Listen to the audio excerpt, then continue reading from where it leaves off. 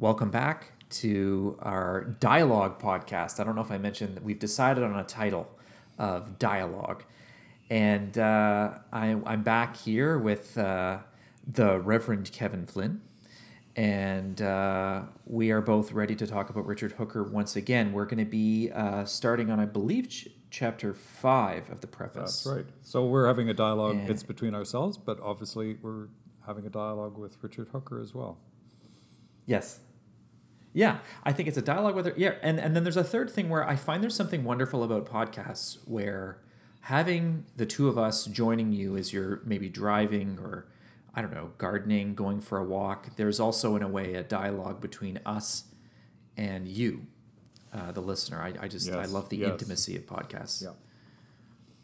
So, yeah, and so we're also calling it dialogue because while we're on Richard Hooker right now, there's nothing to prevent us from pivoting to some other delightful voice in the Christian tradition. Indeed, there are a few worthy voices out there. Indeed, we hope in our small way that we're contributing to those voices. Yes, indeed. Okay. Good. Okay, so we're going to start with. Why don't you lead us off with the beginning of 5? It's the title is "Their Call for a Trial by Debate." Okay. Despite all this, you earnestly call for a public disputation to try your cause, as if you had a great deal more to say in its support than has yet appeared in your books. If all you want is to discuss these things in public, the universities are open to you as far as I can tell. They have their yearly acts and commencements and many other disputations, held on both regular and special occasions, at which many cross-examinations of our own ecclesiastical discipline are carried out. The most learned among you are seldom or never absent from the greatest assemblies, and since I have known them to allow even foreign scholars to propose controversial theses there, surely they have not, I think, nor ever will, I presume, deny this privilege to you. Mm-hmm. Yeah. So I guess he's trying to utilize the institutions of the day as a way of moderating this discussion. Indeed. So it's not as if they have no arena for promoting their ideas. Mm-hmm. It says they want more than just debates in universities, as he goes on in part 2 here. Yeah, let's do it. If, however, you are asking for some extraordinary political assembly in which the laws currently in place had no power over you until, in the hearing of thousands, you all renounced your cause, is it any surprise if those who decide such things think it dangerous to call an assembly of such divided minds? Should not men obey laws even if they go against their wishes? Or must they be suspended until somebody can convince you to be obedient? A law is the deed of the whole body politic, and if consider yourselves any part of it, then is the law even your deed also. Is it reasonable that we should listen to men who are trying to overturn which their own actions have ratified by their very own deed? Nobody denies that laws can be repealed and argued against by those who have passed them, but in such cases the whole body is deliberating on which laws they should observe. In your case, you are a single part refusing to obey the laws the rest have agreed upon by due process.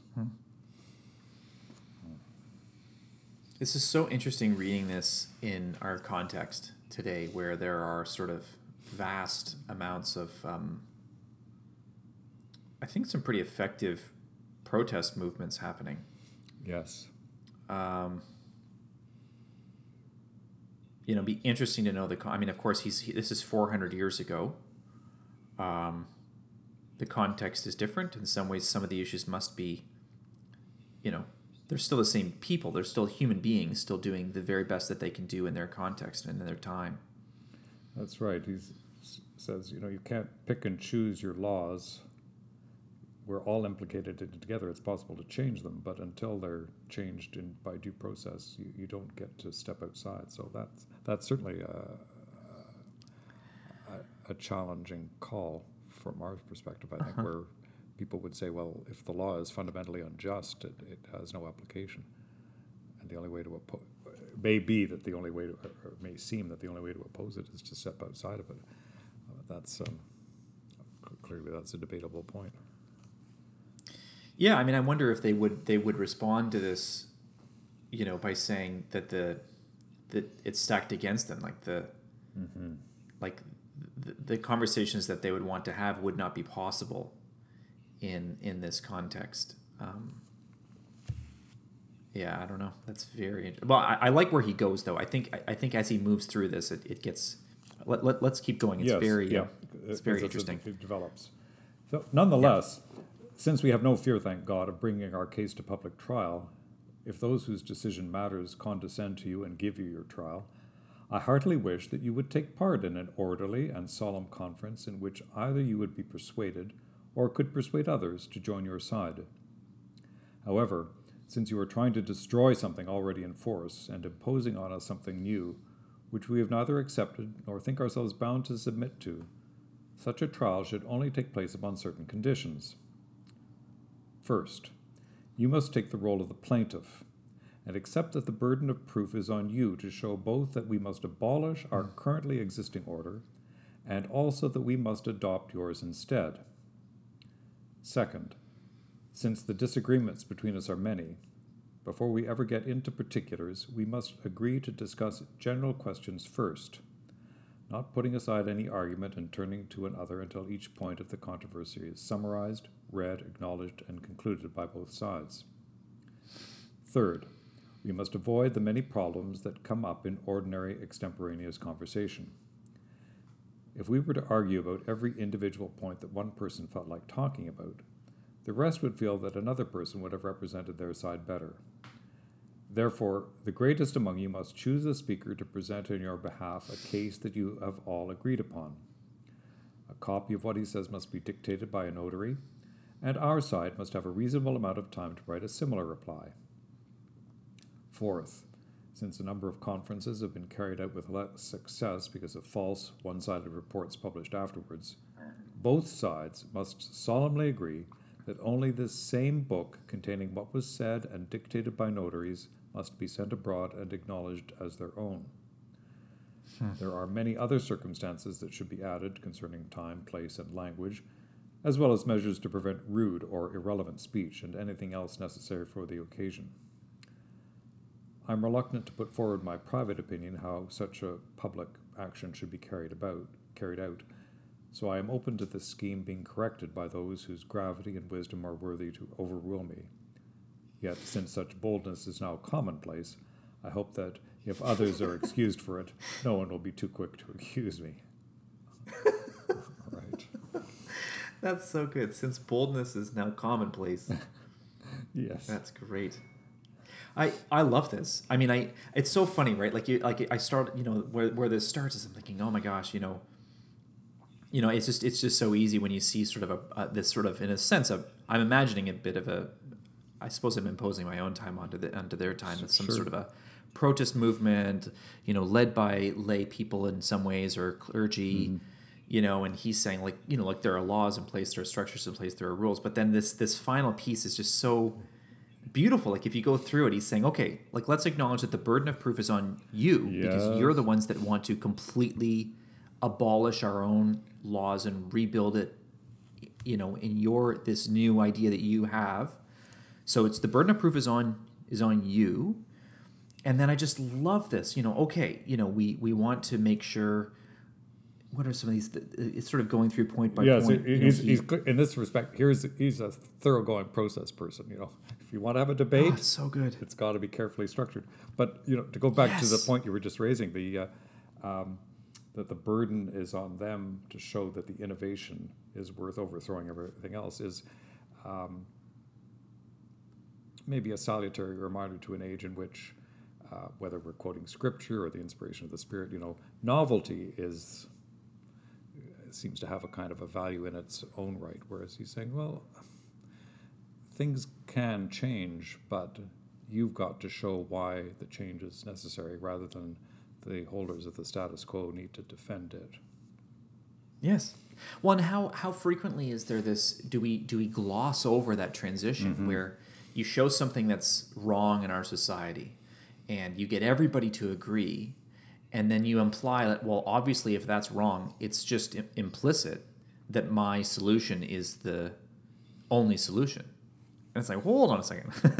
Yeah. We can all agree that something isn't working and not all agree that your solution is the only solution. There could be several solutions to this problem. There could be some small incremental change that could fix this problem. Sure. You know? And part of the way of getting at that, I think he's saying, is you've really got to decide what you're talking about. Hence all this emphasis on the how to organize the debate. General questions first, and then moving on point by point. And we're going to talk about only one thing at a time. And you can't just get your best proponents to lay the case out rather than everybody sort of chiming in, because it might stimulate lots of feeling, but you're going to get lost in the argument. Yes. Well, I mean, one of the things that I just love so much is he's saying, okay, so you're going to decide from your people, you're going to choose one voice that best represents the arguments of your position and your side. We will choose one voice. Yeah. You'll write this person, I guess, I don't know if it's a debate, it's a speaker, they're going to speak. Both sides will speak. We'll agree upon a notary, right? Yes. We'll have one neutral notary that'll write down both arguments.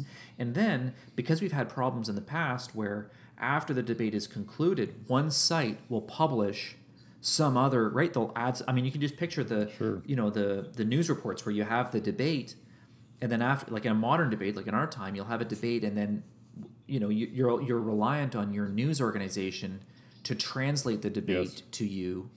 And you have a right-leaning organization and a left-leaning organization, and they produce two totally different sets of analyses of who won the debate and what they said and all the rest of it. He's like, no. We're going to have one neutral notary that will basically publish that, and all we're going to publish is the arguments of one side, the arguments of the other side. That will be published into a document, and that's what people will receive. No, you just read the statements. No room for alternative facts. Right. No room for alternative facts, because alternative facts were alive and well 400 years ago, just like they are today, right? Absolutely. We're just going to cut that out altogether. I think the other kind of attractive thing about this is, as sort of process-oriented as it is, it really reflects good dialogue practice.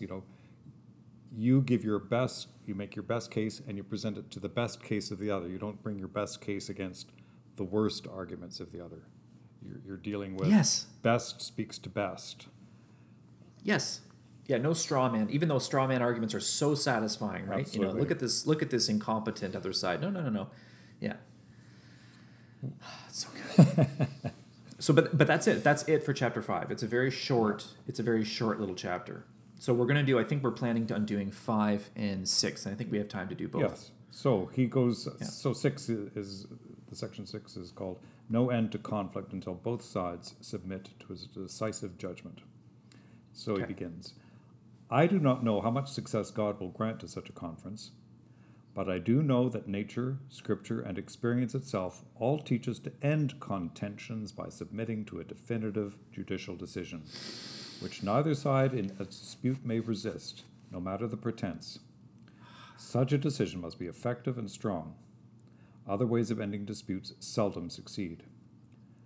I therefore want to know whether, for ending these strifes, you are ready to submit your cause to any judgment higher than yourselves, since you or your followers stand against the rightful guides of the church and everyone else in it. Or will you obstinately persist until you can be persuaded to condemn yourselves? If this is your intention, all I can say is that I am sorry that you are those of whom God says, the way of peace have they not known. Romans 3:17. Well, that's good counsel for anybody going into debate. Are you actually willing to accept the decision that's made? Yeah. Is it even possible? Like he said, is there anybody that you can think of beyond yourselves that you would be comfortable being a neutral judge? Yeah. And I think that's one of the challenges, I think, today where, for better or worse, a lot of people are comfortable challenging every real institution we have, right? Whether it's the medical institutions, legal institutions, political institutions, church institutions. if you truly believe that these institutions are entirely corrupt, it becomes incredibly difficult to quell debate, Yeah. because you are essentially saying there is no person in that institution that is a neutral body. And so how do you end an argument, Right. How do you end? Indeed. Or is the call for further dialogue or debate or whatever it is just a cover for saying, ultimately, I want to get my own way? Yeah. Yeah. Because you know that you're louder and there are more people that are on your side, and so you're just going to win just through Sort of wearing them down. wearing them down. Yeah, I don't know. I just yeah. Okay. So he says there are only two ways for a conflict to end peaceably: a judicial decision made by someone chosen from among yourselves, or a similar decision made by a more universal authority. God told the Israelites to do the former in his law. The Spirit told the first Christians to do the latter. The ordinance of the law was this: if there arise a matter too hard for thee in judgment, between blood and blood, between plea and plea, and between stroke and stroke, being matters of controversy within thy gates, then shalt thou arise and get thee up unto the place which the Lord thy God shall choose. Deuteronomy 17:8. When the church argued about whether Gentiles might be saved without circumcision or without obeying the ceremonial law of Moses, after much dissension and debate, they agreed to let the matter be decided at Jerusalem by a council. Can you give a strong enough reason why your opinions should not be overruled by a similar definitive judicial decision, whether in your favor or not, so that these tedious contentions may cease? Yeah. Actually, do you want to keep going? Yeah, sure. Yeah. You might reply that you must not listen to any decision. No, not even if an angel from heaven should say otherwise, just as Paul the Apostle says, Galatians 1:8. Indeed, you may say, men and councils may err, and therefore, unless the decision satisfies your minds and you cannot find any fault with it, and, in a word, unless you see for yourselves that it is in accordance with the word of God, to submit to it would be to sin against your consciences. Consider, I beg you, first that what Paul was so resolutely defending, Jesus Christ himself had revealed to him by direct revelation, so that there was no possibility of his mistaking it. You, however, are convinced of your opinions through your own probable surmisings, and such bold assertions, in him admirable, in you are rash. God was not ignorant that the priests and judges who would be chosen to give final decisions would often be deceived in their judgment. Nonetheless, it was better in God's eyes for a mistaken judgment to be made until the same authority might later correct or reverse it, instead of such conflicts multiplying and dragging on. I'm not saying that men... Yeah. Do you want to jump in? Sorry, just to pause for a second, and we're about halfway through the third argument. I do find that I highlighted that piece that is sort of, I don't know, that's a classic position, right? That the church being in constant conflict is harmful in and of itself, right? Yes. To be constantly in this position of, argument and all these things that aren't happening because the church is focused on this, even if there's a judgment, and even if the decision is ultimately not entirely correct in the eyes of God. Sometimes it's better to have 50% correct decision and have conflict cease within the church than to have a perfect resolution. Right. And in the larger argument going on here is, how do you make decisions? And everybody agrees that Scripture is the first place to tend, but he's saying, we nevertheless have to use our reason, because it's not always clear what Scripture is going to say about particular cases. And if you cannot come to an agreement by, it's not a matter of proof texting.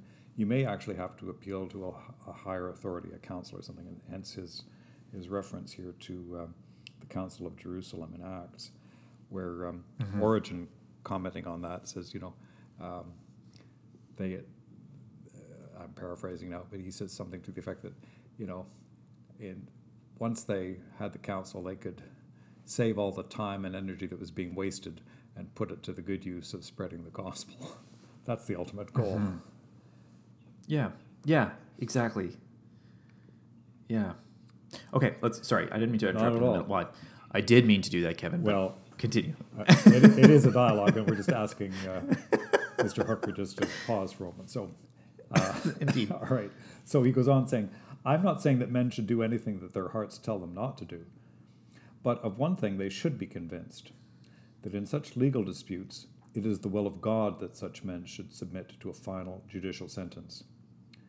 Even if the decision seems to be utterly at odds with what is right in their private opinion, as doubtless the decisions made among the Jews often seemed to at least one side, yet God allowed them to do that which in their private judgment seemed, or perhaps even was, against the law. For if God is the author not of confusion but of peace, then he must be the author not of our refusal, but of our willingness to submit to some definitive sentence. Without this, we will never avoid confusion or reach a lasting peace. What would have been the point of the Council of Jerusalem if, after the decision was made, men simply continued defending their former opinions? And instead, after the decision was made, the debates ended. Matters were disputed before the final sentence was made. Afterwards, men were not to argue, but to obey. The judicial sentence ended their strife as their previous disputes never could. This was good enough grounds for any reasonable man's conscience to obey, regardless of his private opinion in that matter.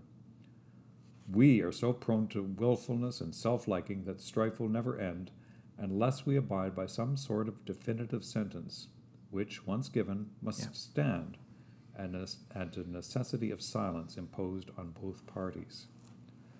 So good.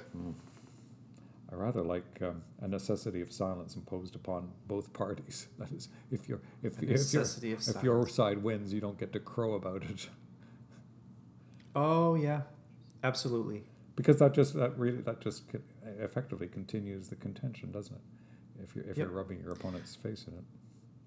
I'll never forget when I was in seminary in the United States. It was when George W. Bush was reelected president, and John Kerry was defeated as the Democratic challenger. And the day after the presidential election, and it was scheduled months in advance, there was scheduled a silent retreat. Right? And it was actually fabulously timed, right? Because it was a community where there were people on both Republicans and Democrats quite passionate. Yes. And George W. Bush was reelected, and silence. Just no, we couldn't talk about it or anything, and it was okay. It was actually a healing retreat. And there's I think there's an abiding challenge here that at least I hear one in that whatever I may think about some decision that the church makes, and heaven knows you can always find something that you would say some damn fool thing the church has decided to do. At a certain point, you have to go along with it because God is the author not of confusion but of peace, as he says. And even if the decision seems to be utterly at odds with what is right in your private opinion, nevertheless, the overriding concern is for peace, for order, for some measure of harmony so that things can move forward. Well, and the church that he's advocating that I really want to be a part of, I think, to be honest, I think if there's a clear sense of obedience, if there's a clear sense, for example, at a diocesan synod, that after decisions are made, we will all be obedient to those decisions, I think that actually will increase the rigor and passion of debate. Yes, good right? Good point. Because if there's this nagging sense that if people raise too much debate, the resolution won't be respected, because we've had clergy that are, very thoughtful clergy that, more or less agree with bishops and archdeacons on matters. If they were to create too much of a fuss, that might sow dissension in the church. I think Richard Hooker would say the opposite. It's like, no, we need to have real, rigorous, genuine debate on the floor of synod in front of the bishop, in front of all the powers and principalities of our diocesan structure, real debate with everybody acknowledging that when we come together and that debate is resolved and we make a decision as a church, that's the decision. Yeah. I would love to embrace that culture. It's hard for us because we Yes. so individualistic. Right. And so I think what happens instead is there's I find that there's sometimes I'm like, oh, wouldn't it be more, there's a part of me that yearns for sort of a really big rough and tumble debate on a major theological issue. But I think that the resistance I get, you're right, is that once this can of worms is opened and the debate spills onto Facebook and messaging boards and all the rest of it, it will never, like, the genie's out of the bottle, right? The toothpaste is out of the tube, and that's it. He didn't have to contend with all these extra arenas for debate, because earlier on he's saying that there's got to be, when he was talking about the notaries and both sides agreeing to agree to submit to a judgment and so forth. He's talking about a much more contained arena. No, I should qualify that a bit. I mean, there are pamphleteers and so forth. I guess it's kind of the social media of the day, but perhaps the challenge of kind of keeping the envelope for the disputes, it's much harder to manage that these days. I guess so, but it's frustrating. Like, you think about I'm thinking about the Bible. The Bible's an example of this, where the Bible's a collection of documents, and there was a time long ago when people debated what documents should be in and out of the Bible. John Chrysostom, one of the most famous preachers in Christian history, refused to ever preach on the book of Revelation, the Revelation of John, because he did not believe it should have been included in the canon. Indeed. Right? Indeed. And then in our modern context, we are a church where we decided, and again, I suppose we were all obedient to this decision, that we did not want to have a new Book of Common Prayer, but rather a book of alternative services, accepted in 1985. And it's now 2020, and we still do not have a new prayer book. The Book of Common Prayer for the Anglican Church of Canada was I forget what the term is. I don't know. It's not published, accepted, whatever the word is, in 1962. Yeah. I know. It's almost 60 it's almost years as ago. old as I am. Yeah, and it's from. I mean, it's the strangest thing, and so we have this sort of, and of course, what's happening is these days to just stick to the text of the BAS, the Book of Alternative Services, is actually quite a feat. Many churches, including ours, have all sorts of various. We all follow the rubrics to a degree, but there's a lot of variation these days. I mean, how wonderful would it be to have a series of debates and discussions on a new prayer book, and then have the entire church, the Anglican Church of Canada, come together and accept one prayer book with it? Is that even possible? Well, that's a very good question. I like you, I've been to lots of ordinations where candidates all promise solemnly to obey the doctrine, discipline, and worship of the Anglican Church of Canada, but they don't. Yeah. Good people, but when it comes to things liturgical, is there an actual order that's to be followed, or is it kind of a directory choices from which you make decisions based on your own lights? No, I'm right. more of the common prayer school, but I'm not sure that's very robust tradition these days. No, it's a different thing. I just think, but if you want that obedience back, then you got to really open the floodgates of debate. Yeah. Well, And, on prayer book things, General Synod has certain principles for revision, I think back from 2010, and there are pieces of work underway on different aspects of revision, but whether we ever get a new prayer book remains to be seen.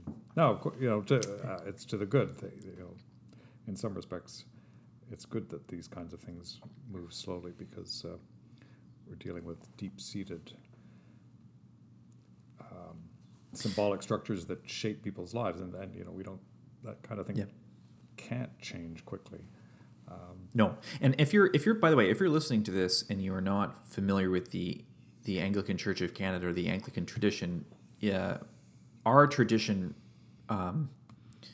sort of the core foundational sort of structure that sort of holds us together in some ways is our prayer book for the most part. That's if you're Lutheran, the works and ideas of Martin Luther have a sort of central place. There's other Christian traditions where they really there's certain books in the Bible that are foundational, or certain clerical orders, certain letters from bishops or documents from senior bishops, or But for us, it's the prayer book. So when we change the prayer book, we're really changing who we are as an Anglican church, and it's a very, very high stress, highly important thing to do, and it's not to be taken lightly. Indeed.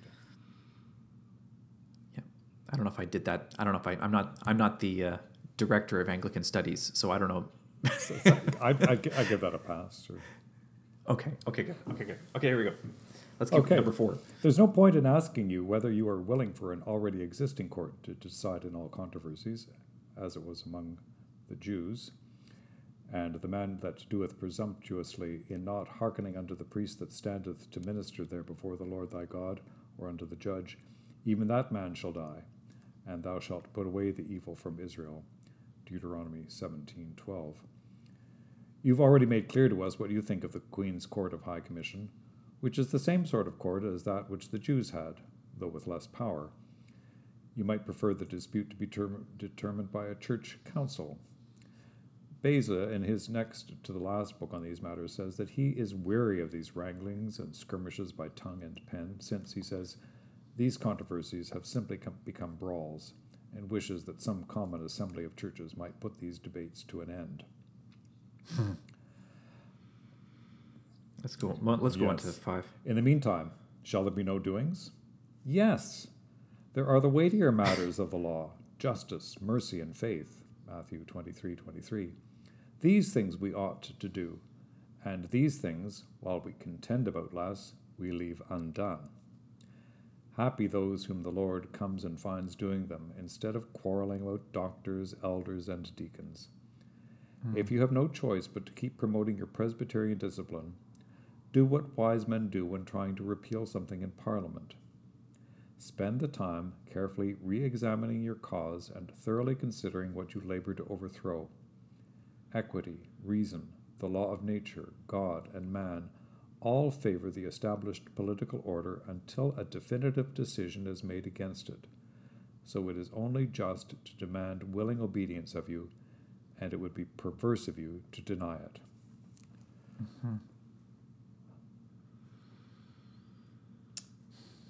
Well, imagine if we attended more to justice, mercy, and faith. Right. People, you're right, and that's an easy counter argument to everything we're saying. Is, you know what, Jeff? Maybe the church has been busy, responding to all sorts of various causes and issues in our world, and there's a lot of bigger fish to fry than debating the merits of the BAS, right? Indeed.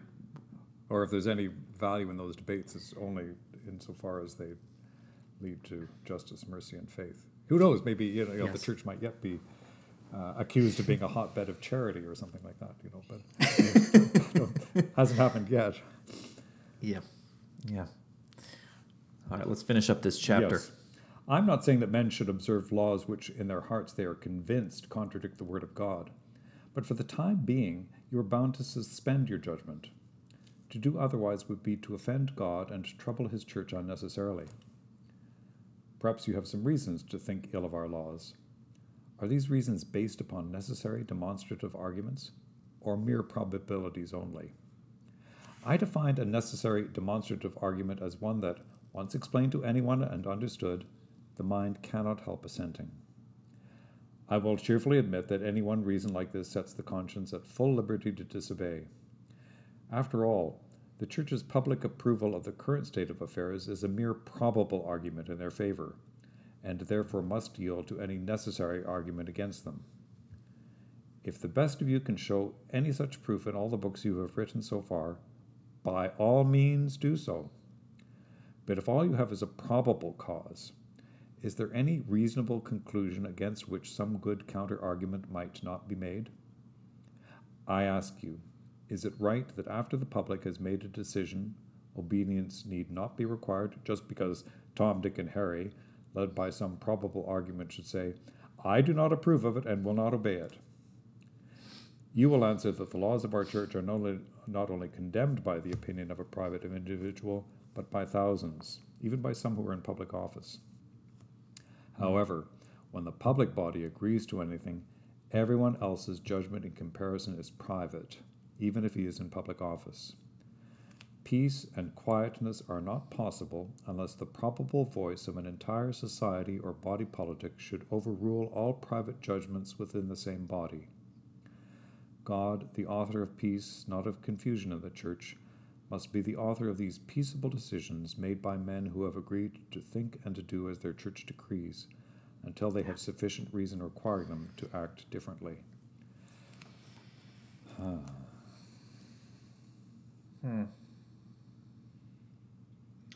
It's funny, like where his time is similar to ours is I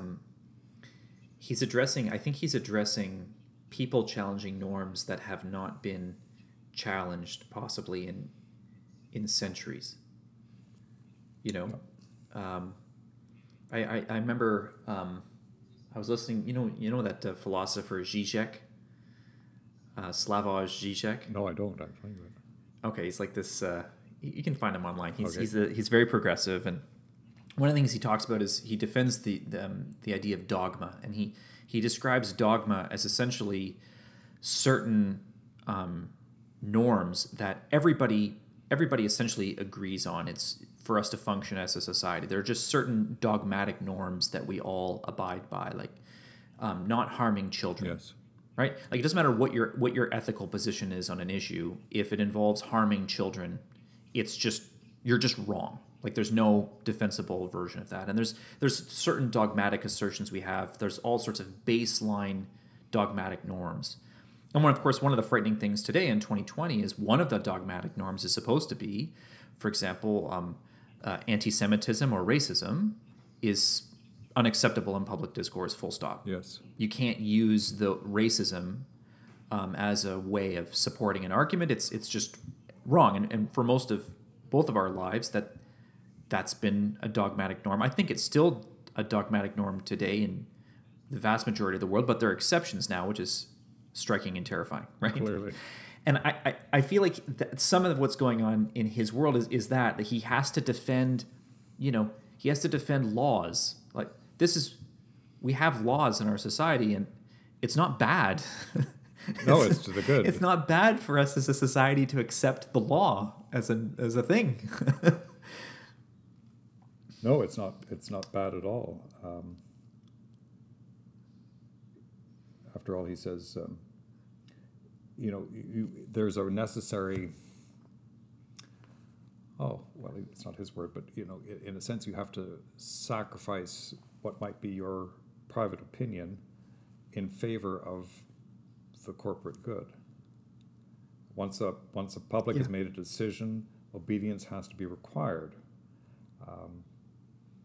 Even if you're a member of parliament or a bishop or something, once the public body agrees to something, then you have to go with it because God is the author of peace, not of confusion. And there's something wonderful about that. There's something wonderful about being in a society where we can make collective decisions and debate very hotly debated topics, and then come together as a society and all stand behind one decision or another decision, and then the next day live in peace. Yeah. There's a mutual forbearance that's required if you're going to live in a community. Yeah, I mean you could just that in chunks, certain times in human history, that's sort of just an accepted norm. Like, oh yeah, absolutely, we'll debate these topics when for a time, and then we'll return to sort of our normal lives. He's obviously living in a time where that's not the case. That there's sort of a real call to dismantle society. Right. Well, I mean, yeah, it's worth remembering. I mean, we live in a relatively, in our context, a relatively safe and secure kind of society, but not so much in Hooker's day. Even one of the sermons of Thomas Cranmer that survives is a sermon concerning the time of rebellion, and the chaos and disorder and rebellion always seems to be just lurking, and they know by contrast they know the good that comes when things are not in riot and turmoil.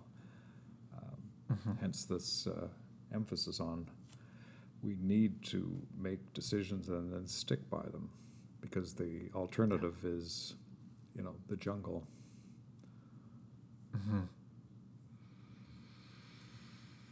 Interesting. What an interesting book to read in our time today. It really is. Yeah. Whether we can sum it up, necessary forbearance, even to listen to one another, let alone getting to the decision, instead of shouting past one another. Yeah, it's funny where it sort of directs us. I mean, I feel like we're living in a time where there's a series of there's a lot of really passionate voices, and we agree with some passionately, and we disagree with some passionately. It's such a fascinating. He has such a fascinating voice, or would have in our own time, of saying, what if instead of trying to seek out the voice that you passionately agree with the most, seek out who could be the most stable, objective, and wise judge in this time. Yes. Well, that we could all agree upon. Yeah. Recall, we're, as everybody has heard, we're working from a modernized version of Hooker, and the authors of this translation call this preface, radicalism when reform becomes revolution. I thought, it's worth remembering just how high the stakes were for them, as indeed we may say the stakes are high for us as well. How are you going to navigate the line between reform and just chaotic revolution? Yep. Well, and I mean, and it's important. I think we mentioned it probably in earlier episodes, but this is a text that precedes the English Civil War. Yes. Right. It's not after the Civil War. It's before. Indeed. So he's writing in a time. I don't know how many years after he writes this that the Civil War commences, but clearly it's all those issues are. 1640s. Yeah. So. Well, it's good. We'll carry on next time. We're getting near the end. Next time.